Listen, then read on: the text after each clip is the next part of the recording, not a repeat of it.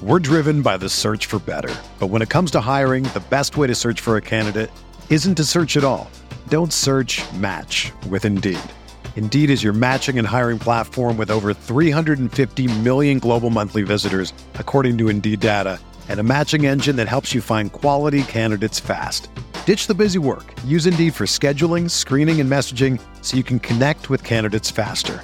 Leveraging over 140 million qualifications and preferences every day, Indeed's matching engine is constantly learning from your preferences, so the more you use Indeed, the better it gets. Join more than 3.5 million businesses worldwide that use Indeed to hire great talent fast. And listeners of this show will get a $75 sponsored job credit to get your jobs more visibility at Indeed.com/Blue Wire. Just go to Indeed.com/Blue Wire right now and support our show by saying that you heard about Indeed on this podcast. That's Indeed.com/Blue Wire. Terms and conditions apply. Need to hire? You need Indeed. Welcome into Candlestick Chronicles, a 49ers podcast on the Blue Wire Podcast Network. I'm Kyle Madison. I write about the 49ers over at NinersWire.com, part of the USA Today Sports Media Group. Joining me shortly is Chris Biederman of the Sacramento Bee, and we are sponsored by Cooperage Brewing in Santa Rosa. Go visit the brewery or order your beer at cooperagebrewing.com. They will overnight ship to anywhere in California. You have to be 21 or older, of course. And they just dropped another batch of Candlestick Chronicles. So the first batch sold out in 9 days. If Chris, we can lose the illusion that I'm recording this separately. I'm here. 9 days, Candlestick Chronicles sold out at Cooperage. So last year when it was sold out, and they're like, hey, wait till next season. This year they were like, no, we're dropping another batch. I mean, I think that's how good it is. And like, you know, I have friends who are like beer people who are like surprised. They thought it would be kind of like a gimmick, like, oh, cool, there's like a beer. And then they like had the beer and they're like, no, this is legitimately like one of my favorite beers. Right. Yeah. That's similar experience. Yeah. And so it sold out pretty quick. Typically when they have beer runs, they'll last like 2 and 3 weeks. And so for the first batch to go out in 9 days, it's pretty telling, I think, to just the response and what people think about it. And then they brought it back. So go get it. I have no idea how long it's going to be there, how long their supply is, but typically it's 2 to 3 weeks. And like I said, last batch lasted 9 days. So get on it if you want it. And if you're a hazy IPA person, I think it's right up your street. They sold out of the beer, the cans, and the kegs. So yeah, pretty big deal. Let's talk about the 49ers.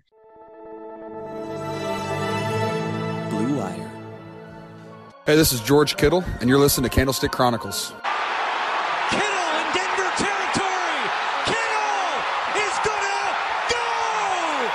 Touchdown! Bosa's got him, and he'll sack him back inside the 30-yard line. Nick Bosa drops Aaron Rodgers for a 13-yard loss. Quick pass caught by Kittle. He dives, and he's in. Touchdown, 49ers! I hesitate. This is the bar for injury news at the 49ers this year. And I hate that this is a subject every single week, but like, I don't know how you talk about the 49ers in 2022 without bringing it up. So it says a lot about the bar for injuries that what Kyle Shanahan had to say before Wednesday's practice, that like, yeah, Trent Williams is going to practice, Nick Bosa is going to practice, and Jimmy Ward's going to practice. Still no Travarius Ward, still no Talanoa Hufanga. He's in concussion protocol. Ward's dealing with Travarius Ward, Mooney Ward, dealing with a groin, and Samson Ebukam is in concussion. He has an Achilles. Concussion protocol is Hufanga. But Bosa, Williams, and Jimmy Ward being back in practice and possibly playing on Sunday is a huge deal. Like, it couldn't be a bigger deal.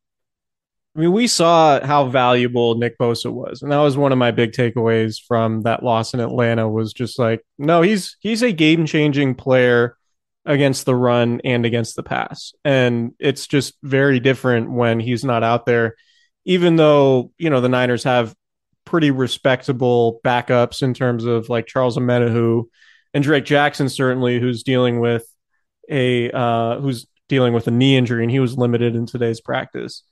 So yeah, I think it's pretty clear, like non-quarterback, Nick Bosa is the 49ers most valuable player at the moment. And Trent Williams is probably second, given how much different the offensive line is and given how much the running game just improves when he's there, because we know how much the 49ers like to threaten the edge with the running game. So yeah, without those guys, I find it very, very unlikely that the 49ers would be able to beat the Chiefs. But with them, I think there's a real possibility that they can, right? Like there's the Niners are still one of the most talented teams in the league. They still have a good play calling head coach. We can debate about Kyle Shanahan and the type of season he's having. I don't think it's as bad as some people like to think it is. I think just in general, the league's kind of up and down this year, and there are a lot of mediocre teams. And given the way the season's gone for the 49ers and the injuries and some of the circumstances, it's not entirely surprising that the Niners are among that group of sort of the mediocre during the first 6 weeks of the season. But that aside, I mean, they have a much better chance, obviously, to reach their ceiling with their best players. And their two best players, in my estimation, are Nick Bosa and Trent Williams. So they need those guys back because of how important it is for them to win in the trenches. Like when they win in the trenches, more often than not, they win games. Like when they get pushed around like they did in Atlanta, obviously that's a formula for them to lose. So they need those guys in a really substantial way, particularly having your dudes is better than not having your dudes. Yep. Well said. I'm ready to say that. Yeah. I'm ready to go public with that take. That is a electric blue take. Yeah, thank you. It's not even because of individuals. It's a little bit or a lot bit because of individual skill, right? Like if Nick Bosa is on the field, like he individually is going to make a couple of plays, but he also makes life easier on the rest of the defensive line because of all the focus on him up front. Trent Williams can be left on an island with an edge rusher and allows Aaron Banks to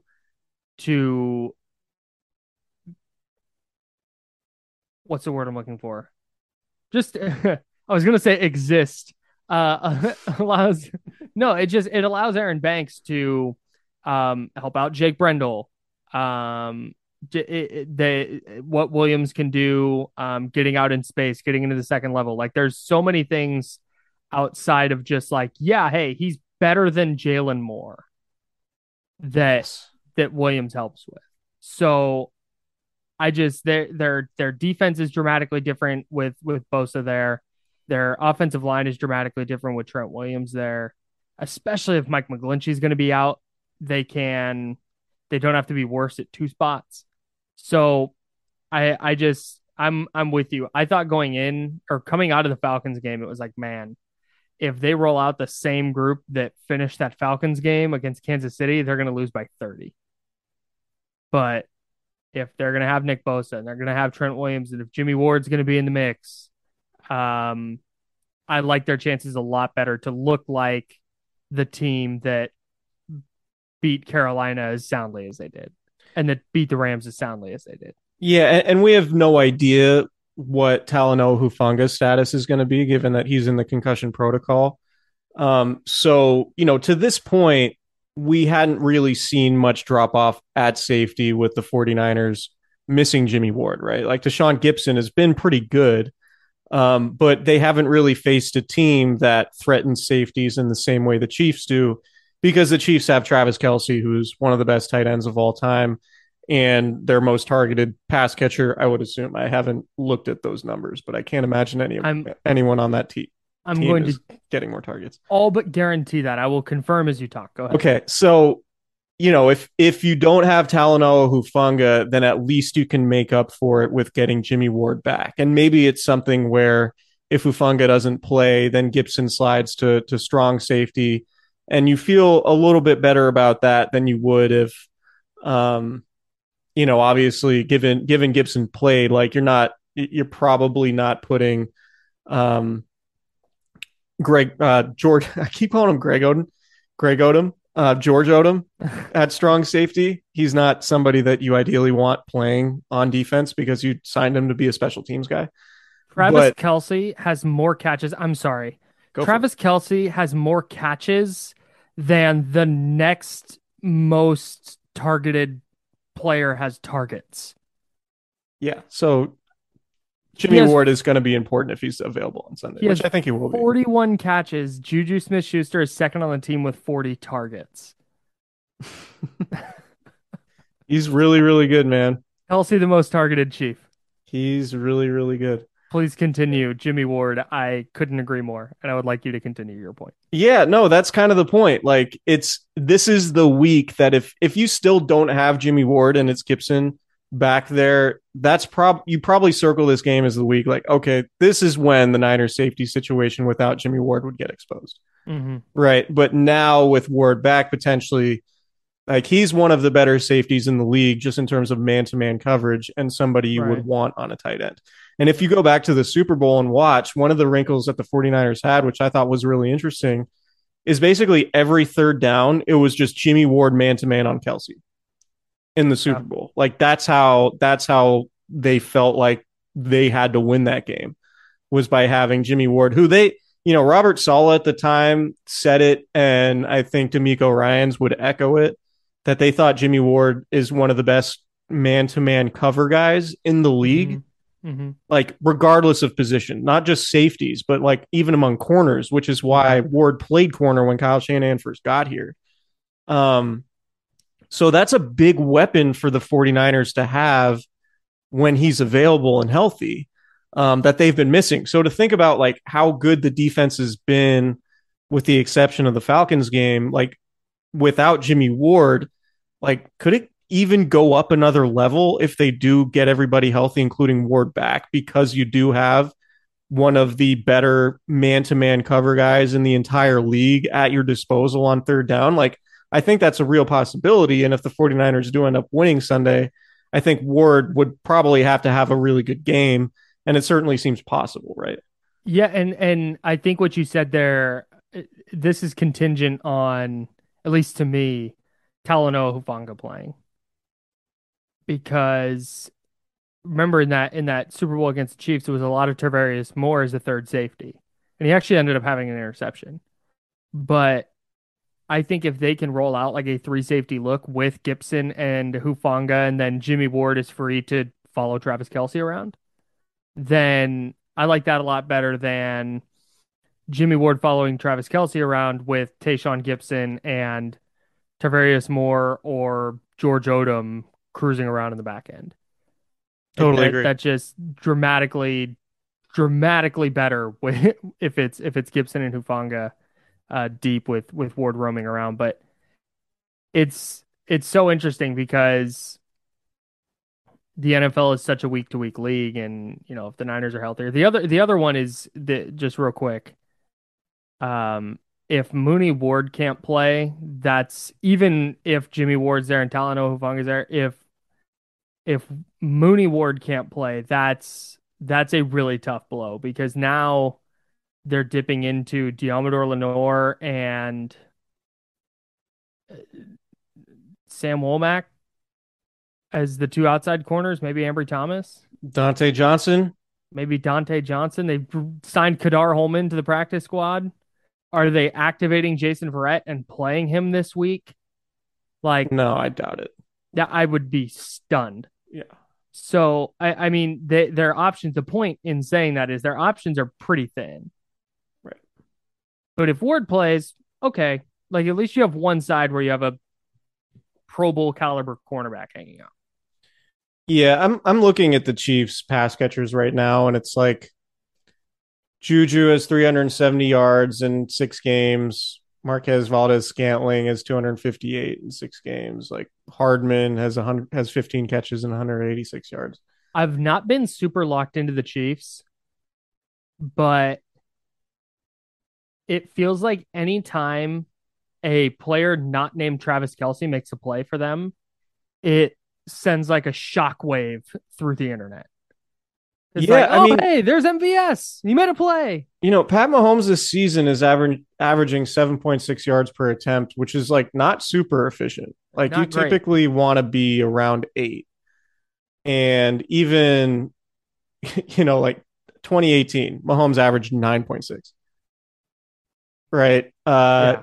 2019, 8.3, 8.4, 7.4 last year, 7.6 this year. So just like it seems like the big plays aren't there downfield that Tyreek Hill provided you. Mm-hmm. So that will be interesting. Like, I think, not like obviously the Chiefs are a very good offense still. And if you don't have your starting corners, it's a problem. But it might not be as problematic as it would have been with Tyreek Hill there. Yeah. Yeah, but also I think part of that is if you're talking about holding the Chiefs to 20 or 21 or 23 or whatever, holding them under 27 points, which I think is probably the goal for San Francisco. If they can keep them in the 20 to 24 range, I think they have a real shot to win. But if it's Juju Smith-Schuster matched up on, Dante Johnson, I like that a lot less than I like Juju Smith-Schuster matched up on Charvarius Ward. Oh, absolutely. Like it could, their pass catchers haven't been great to this point, but you could very easily see them putting plenty of offense together against Diamador Lenore, who he's been good in the slot. I just don't think he's an outside corner. Right. And it's not like Marcus Mariota lit it up last week. He was 13 of 14 with a lot of just really quick, easy reads. But like there was a throw to Drake London where London just bodied Diamador Lenore. And I think a player like MVS or a player like Juju Smith-Schuster would also be able to do that.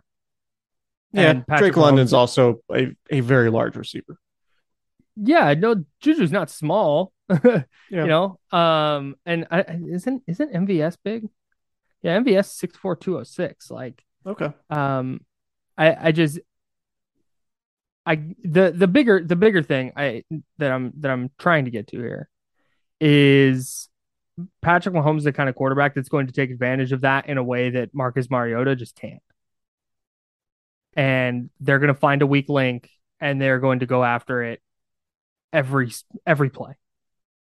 And if the Niners, this is my big concern, and we can get into this on Friday's pod, but if they can't stop the run, like if they're letting Kansas City run and get into 2nd and 5 or 2nd and 6 every time, they're not going to get stops.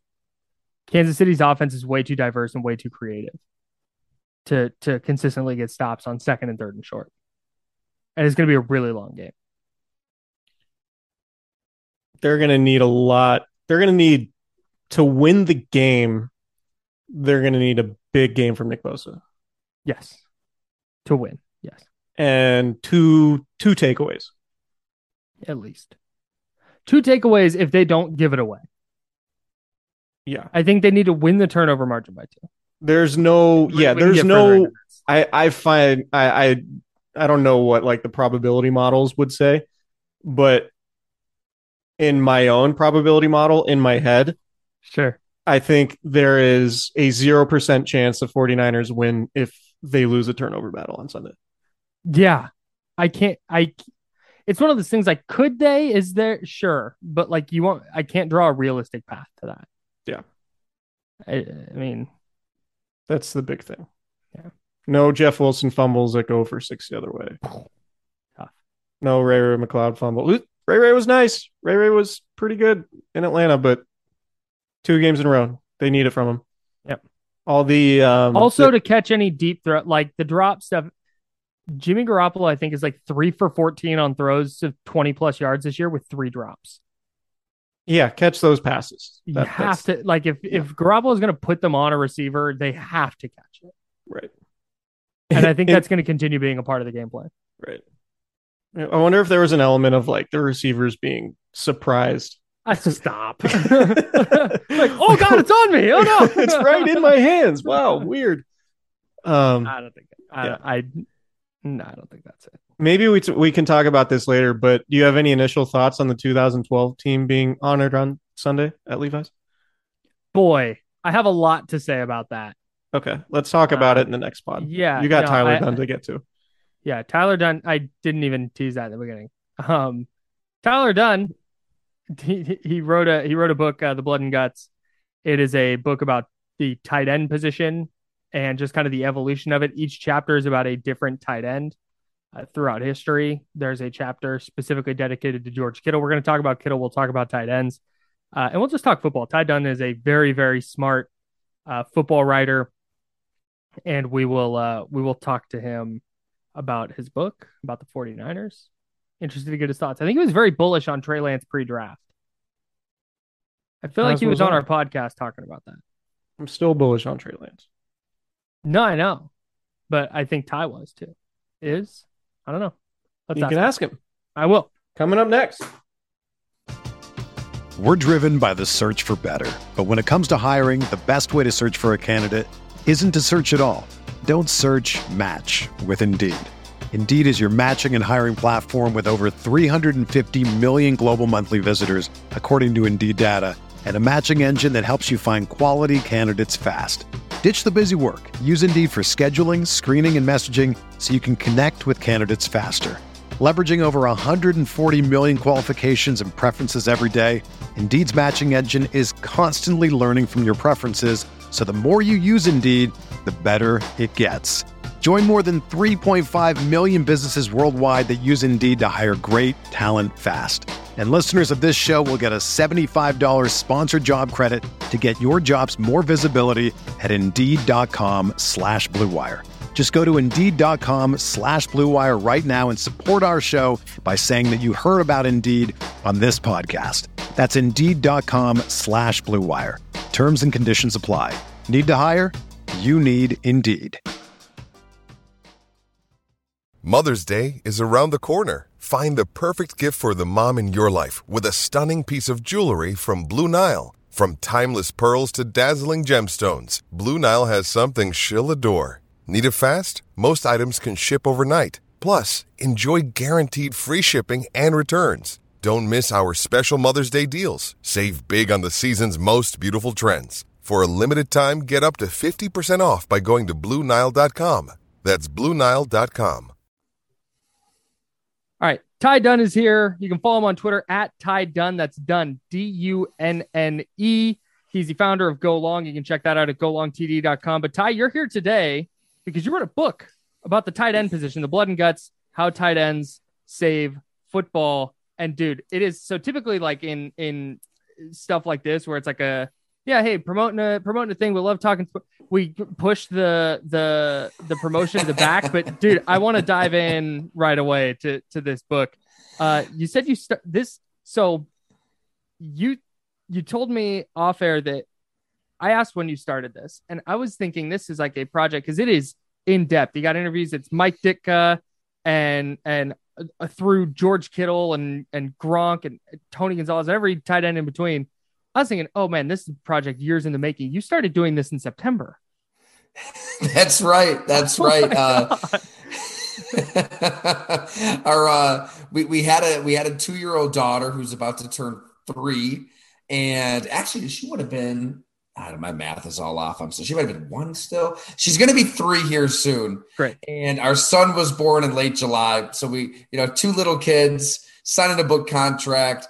See you, honey. I got to go hang out with Ben Coates and Tony Gonzalez and Mike Ditka and Jeremy Shockey. It takes a team effort. I'll tell you that much. I've got an unbelievable wife, amazing parents, in-laws. It was, kind of this zone defense throughout.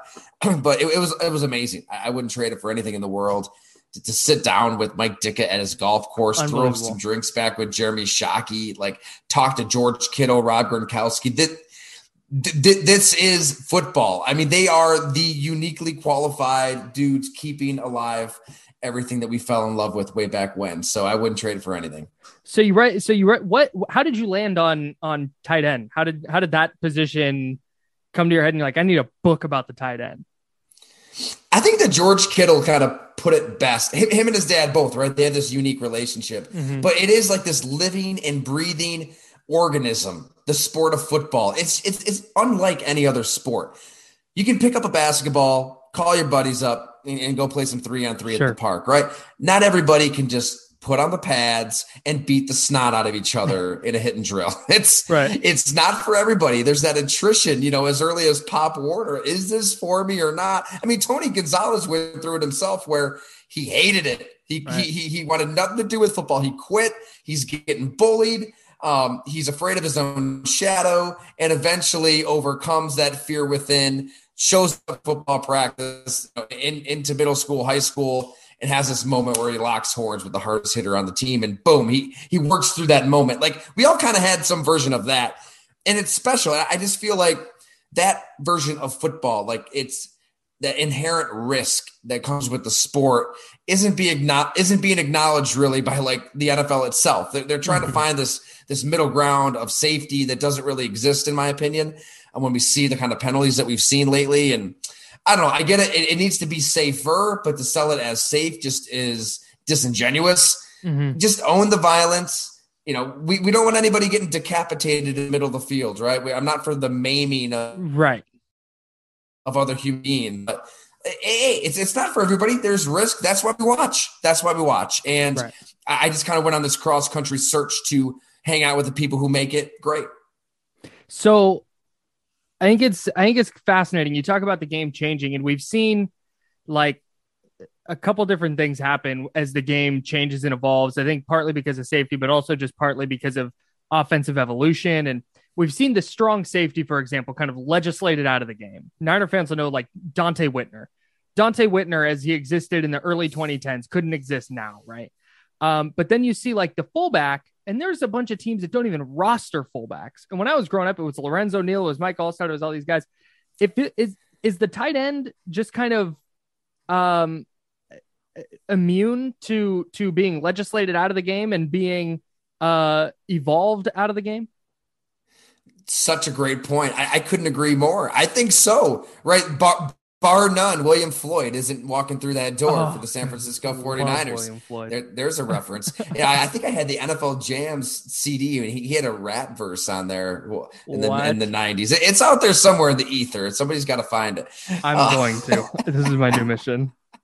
Please do. I had it as a kid. NFL Jams where NFL players and hip hop artists like collaborated for songs, and he was absolutely on it. William Floyd. Oh, that's remarkable. I'm making it my mission to find that. That's all I care about. Once I'm done, all the rest of my work is going to the side. If you can't find it, I've got the CD somewhere. I've got it somewhere. But I'm sorry, I got to answer your question. Yeah, I think the tight end is from Ditka to Kittle.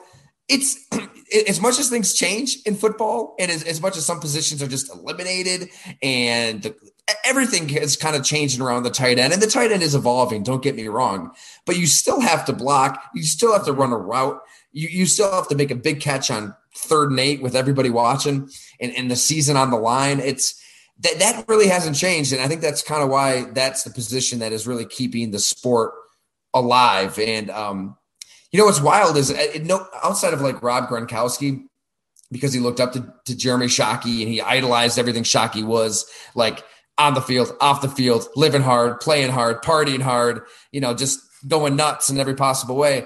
The tight end position more so chooses you. And people are going to see that when they read this book. Like it's not like Dallas Clark was seeking out the tight end position. It was he is a walk-on at Iowa that's more Rudy than Rudy himself, mowing the field at Kinnick Stadium and tearing up the side padding and then dragging it across the stadium and hiding it so Legend Larry, the groundskeeper, doesn't find it and he doesn't get in trouble. He's selling the campus newspaper. I mean, the guy his story is unbelievable. What he did with his life after his mother passed away, literally in his arms, is an inspiration for us all. But he was a linebacker. He was like 6'7" string. He was terrible at linebacker, but he's a freak in the weight room. He has this indomitable drive. And it took Kirk Ferentz kind of realizing let's take all of this stuff and put it in at tight end. That happens again and again and again with so many of these guys. George Kittle, included, right? I mean, he's kind of a toothpick in high school who becomes this tight end and learns to love to block and pancake other humans. And Iowa was basically, you're either going to love to block or you're not going to play. Right. He just made the decision to love to block. So I think that's part of it too. It's kind of like, what's your temperament? How do you attack your profession? And if you're all in, if you're a hard worker, if you've got all those qualities that are football itself, you're going to thrive at tight end. Right. That's the thing that's most interesting in reading what George Kittle kind of had to say, was like, he had that, he had to make the choice to stop partying and kind of just looked at himself in the mirror and just sort of decided, like, I'm going to be good at blocking now. Is that why he's unique? Because it's a conversation all the time out in the Bay Area. It's like Kittle, Kelsey, Darren Waller, it's this kind of this constant debate of who's the best tight end. And is Kittle more unique because he is such a good blocker, or because of what he does as a pass catcher? I think it's that blocking. I really think, as George Kittle put, like, violent things need to happen for a team to move the ball down the field. One way or another. And that comes from his dad, right? His dad's a former offensive lineman. He thought he was raising an offensive lineman for a while. And that is really the attitude that was instilled in him at a young age, is from point A to point B. You need to really exert your will, every ounce of your strength on the opposition, and just get it downfield some way, somehow, whatever that is.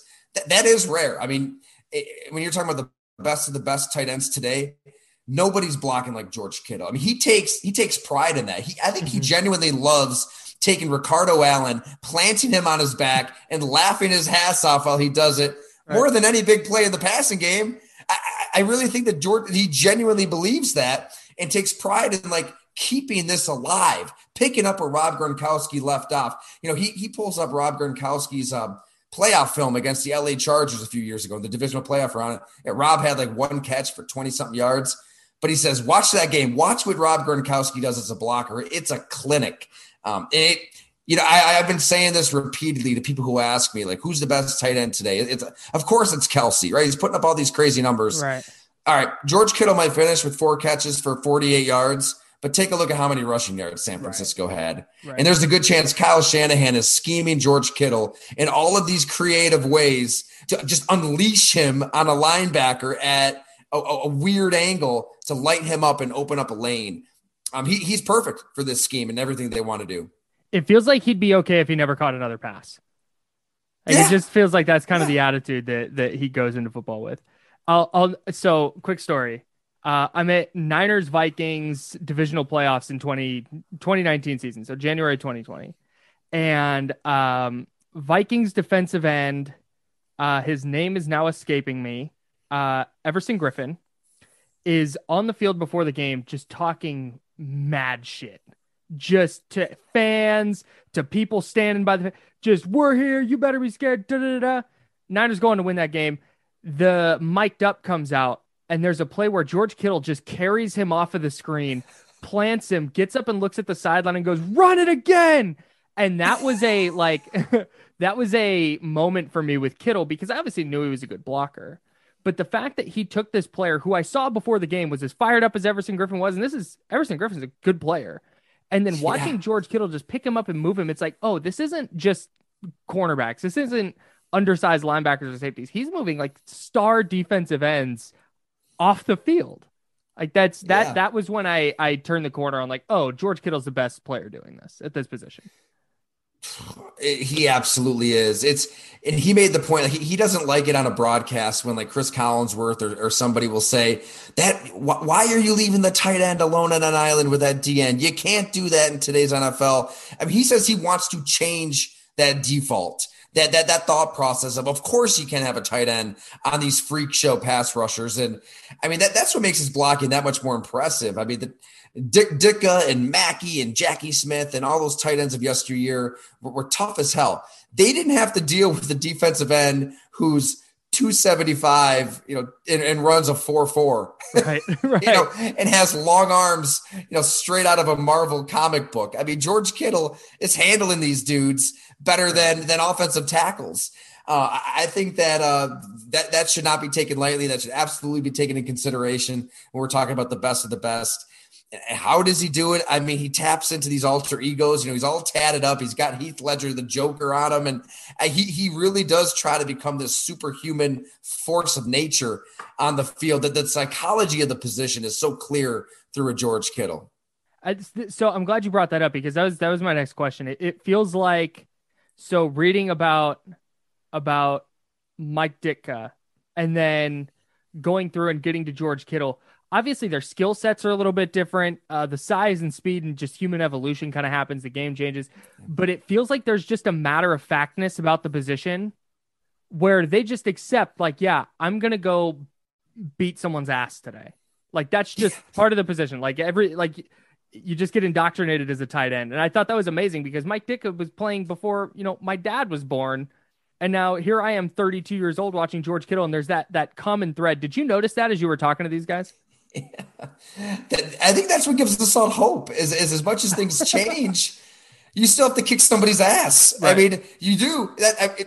It might be a little rough around the edges, a little callous. Oh, can we talk like that in 20? Yes, you can. Yeah, Guess what? It's a physical, violent game, and you need to decleat the man in front of you. It is still a mano, 2 men in a phone booth, as everybody.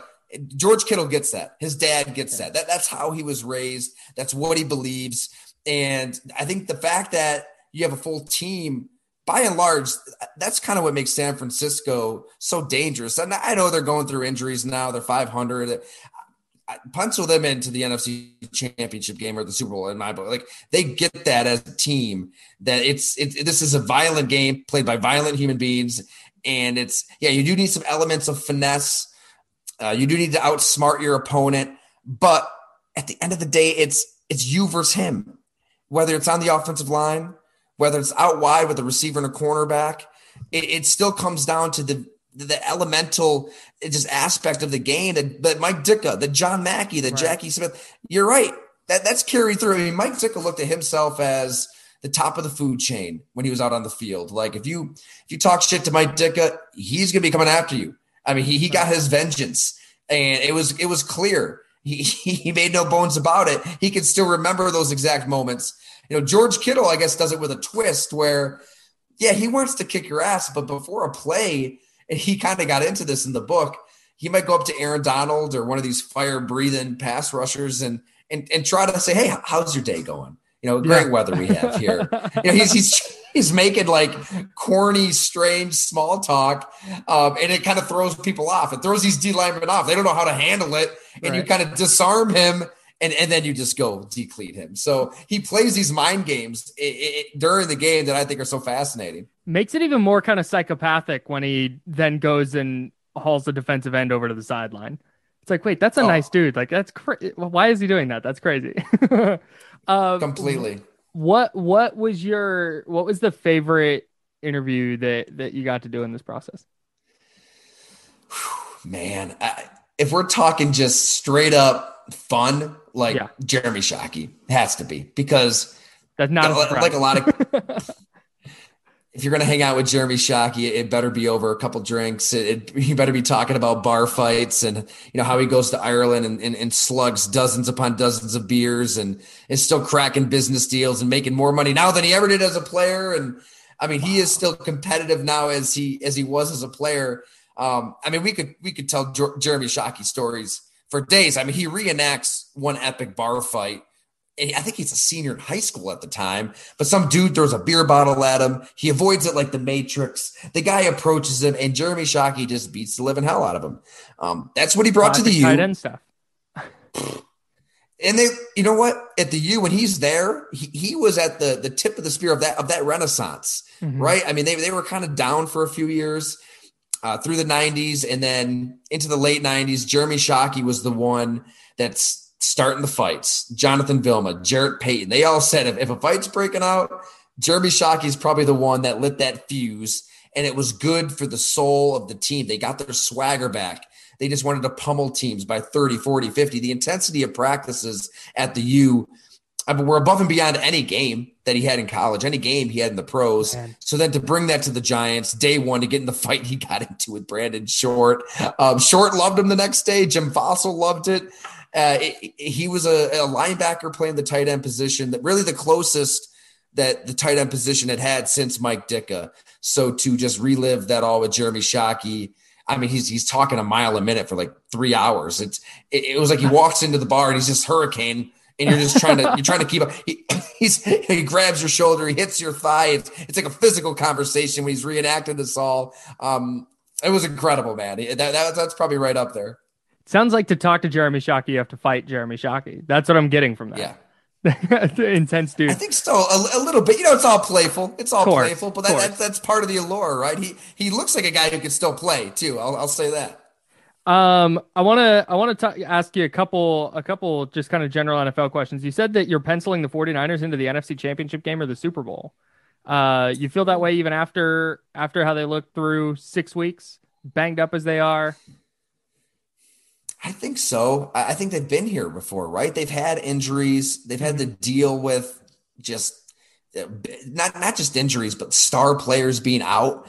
It's kind of a bummer. I was really looking forward to Trey Lance and everything he could do in this offense. Like everybody out there, he just seemed like such a mystery to this point. We haven't really seen it. I mean, now he's going to go 3 full years without really playing much at all.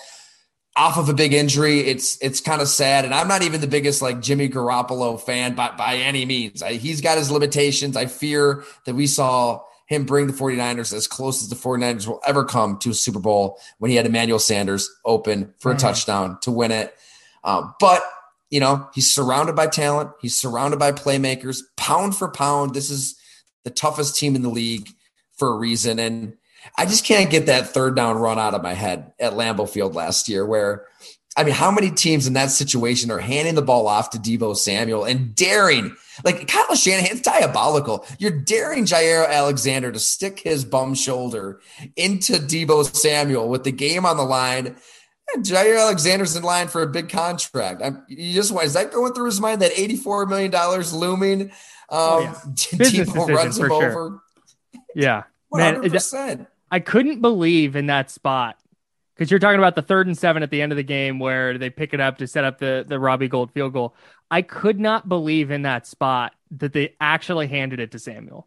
Like, he's in the back that I'm going, decoy play. They're going to bust something out they haven't done. Kittle's going to be running wide open or something like that. And then they just, nope, here we go. It's January. It's snowing in Lambeau. Here's some old fashioned football. And it worked. It was crazy. I could not believe they did that. Ballsy. And that's really what real football is, right? It's nothing flashy. I think it was almost more mental than analytics. Like, okay, is your cornerback really in this weather, these conditions, off of his injury, is he really going to be willing to throw his body into Deebo Samuel, one of the baddest players in the league, somebody who just plays a punishing style? No, he doesn't want anything to do with that. No chance. So no smoke. Just try it. Just try it. Who have you ever? Well, and we'll get you out of here. Have you ever seen the NFL as what's the word I'm looking for? As kind of close as it is right now, because it feels like there's like the Bills and the Chiefs, and then maybe the Eagles are in there, but then it feels like every other team is, you could tell me they missed the playoffs or they went to the Super Bowl, and I just kind of buy them equally. No doubt. And I'm sorry, my internet's a little spotty here. I'm pretty sure I got the gist of your question, Kyle. Like, just the jumbled NFL, like all this parity, all this mediocrity. What does it even mean? Yes, that's 100% what I was asking. You can look at it two ways, right? It's good. Everybody has a shot, but I kind of am with Tom Brady. There's a lot of bad football out there too. Yeah. And 6 weeks in, you usually have a good idea for, at least a handful of teams that could win the Super Bowl. I'm with you. It's the Bills, the Chiefs, the Eagles, and kind of everybody else. But I would put San Francisco up there.